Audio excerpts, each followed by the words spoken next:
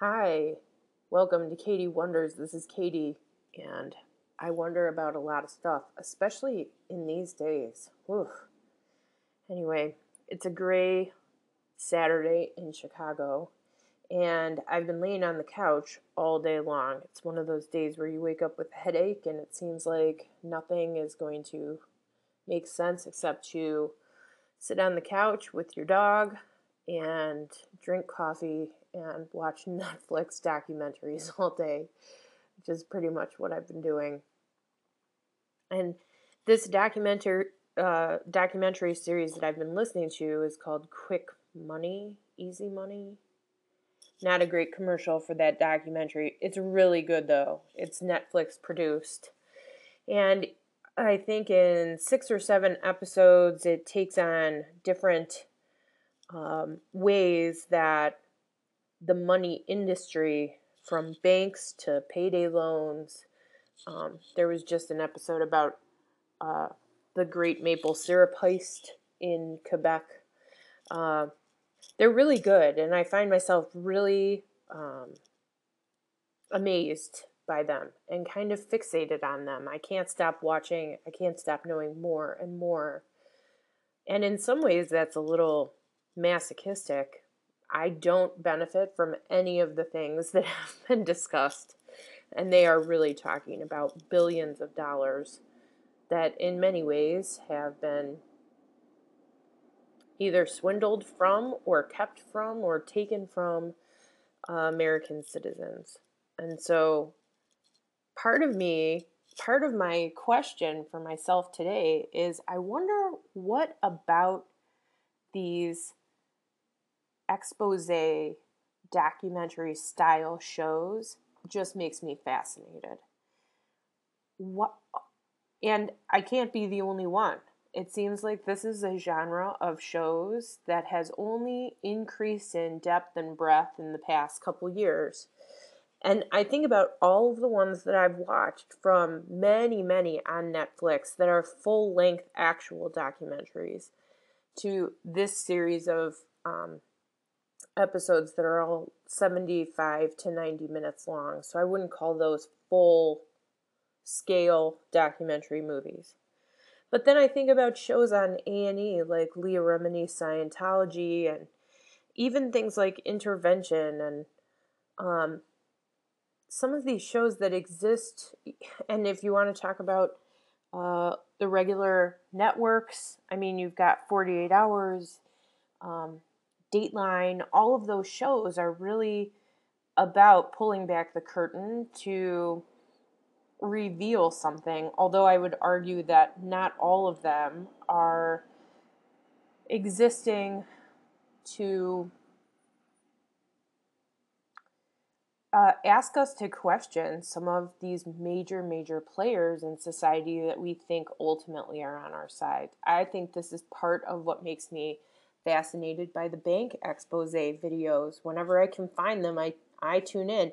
There's one on Netflix about Enron that I have watched probably 10 times, if that.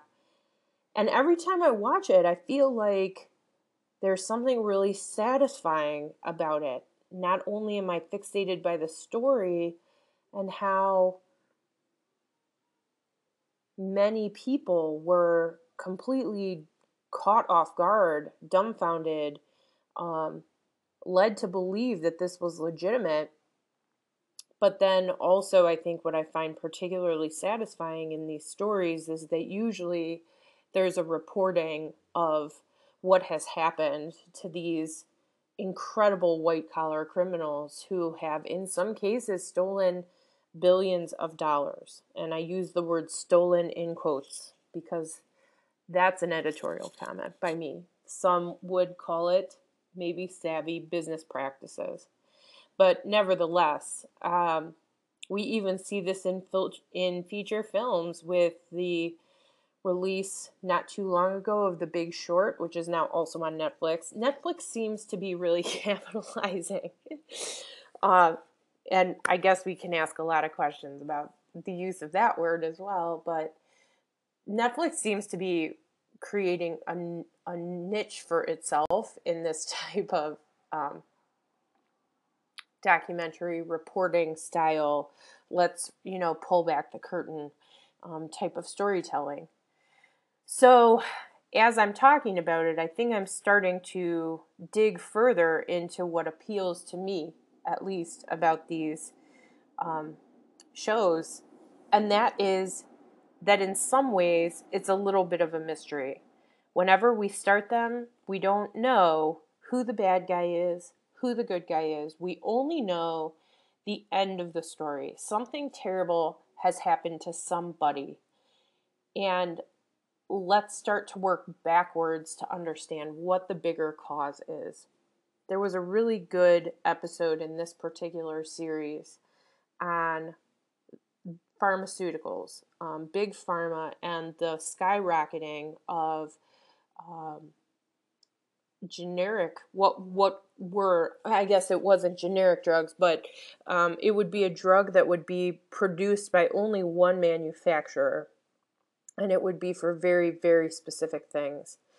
Um, and it was a story all about Valiant, who was kind of the creator of, in many, many ways, that little dork Martin Shkreli, who was made infamous for raising the price of this very particular HIV drug from like $1 a pill to like $3,000 a pill or something like that, making that condition a death sentence for people who couldn't afford it. So I think in part that kind of mystery setup of these exposés is fascinating to me. But the other thing I was realizing as I was watching them is that I don't find them satisfying unless justice has been done.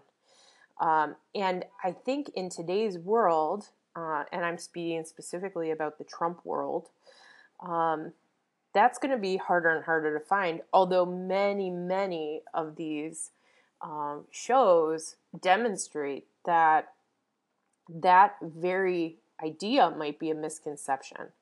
Um, when all of the Edward Snowden stuff was coming out, I became fixated on this. In fact, I've almost had to write to my local PBS station because there was a wonderful 2-part Frontline expose on that entire situation.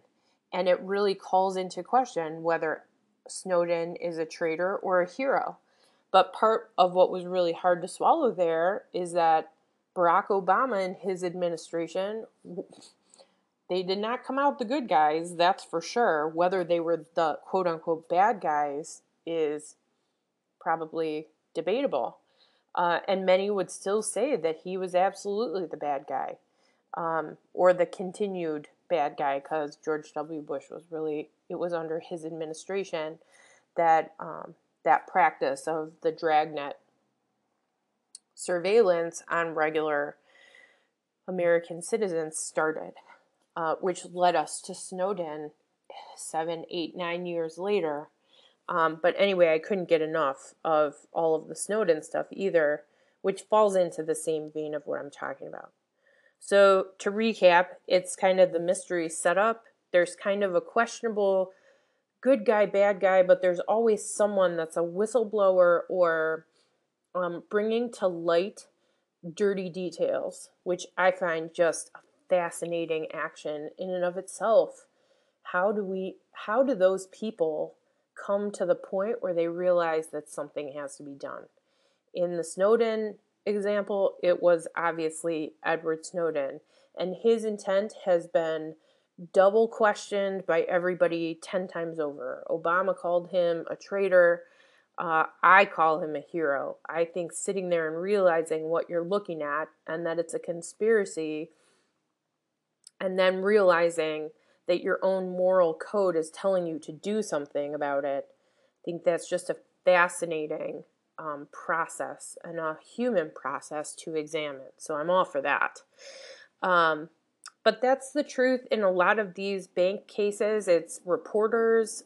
In the case of Valiant, it was actually short sale analysts who could see what was happening and started blowing the whistle. So they were not technically whistleblowers. They were outside of the administrations that were doing criminal things.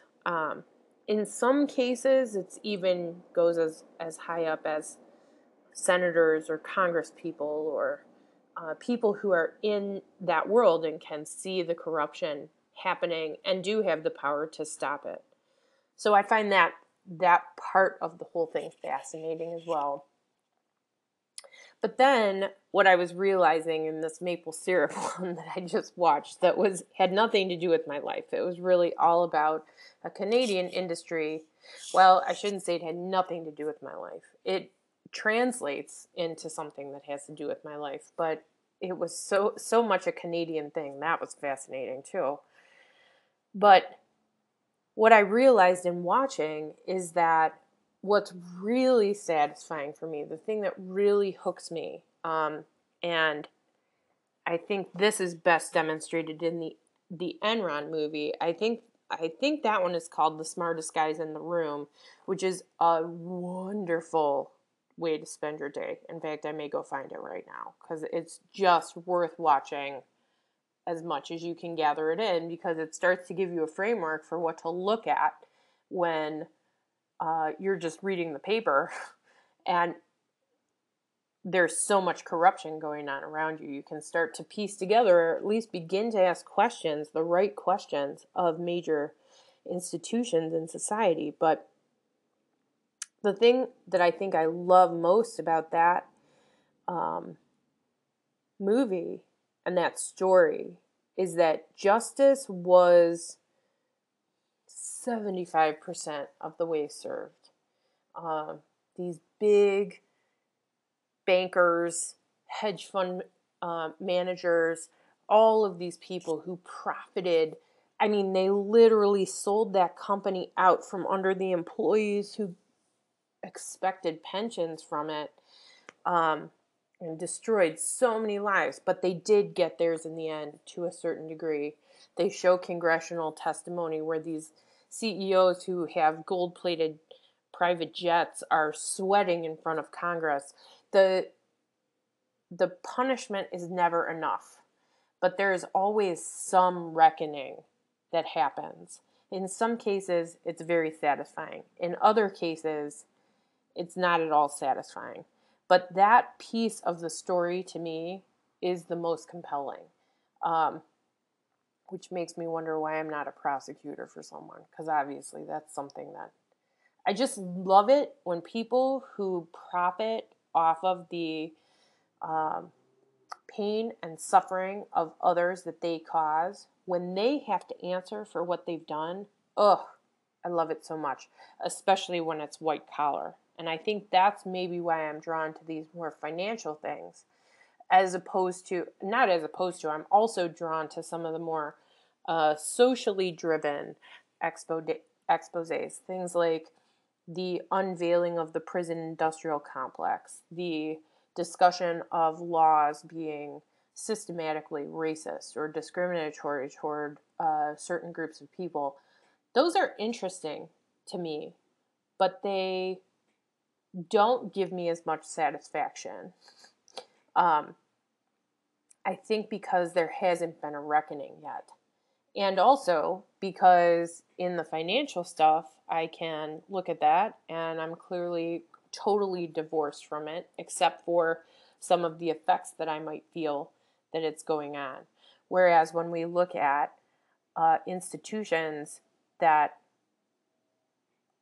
are are setting laws that are discriminatory and that I abide by or whatever, I become much more part of that system. So I love watching others get theirs, but I'm not so excited about the idea of what others getting theirs means when I'm part of the system. Not the system that determined it. I have to be clear, I've never made a law that has discriminated against anybody.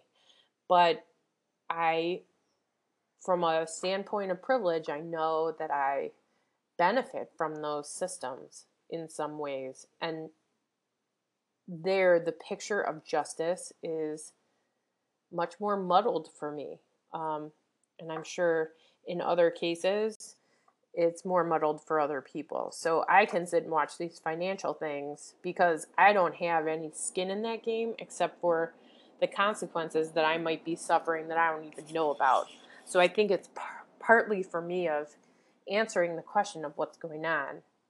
Whereas when I hear that our own laws in a city, state, or country are set up to privilege me almost by omission, um, and to disprivilege other people categorically, that is, uh, that feels very scary to me. And I think that's the um, exploration of white privilege that many of us are, um, some of us are starting, others of us have been on for a long time, and we're just trying to come to terms with it. So anyway, this is what I've wondered about today as I've laid on the couch, and I never say I'm unproductive. If I'm laying on the couch, I feel like that's productive. Whether or not you agree, that's up to you. But this is what I've been wondering about today, and I think I may go back to finish those and to find some other documentaries and to dig into just the ways that people are operating in this world that I have no knowledge of. They're beneath my surface, and I would never know otherwise. Um, I do like to live in reality, where I know other people like to escape reality. So that's probably part of the deal as well. Anyway, that's what I've been wondering about today. Thanks for joining me. Check back in. I'm sure I'll have other things I'm wondering about not too long from right now.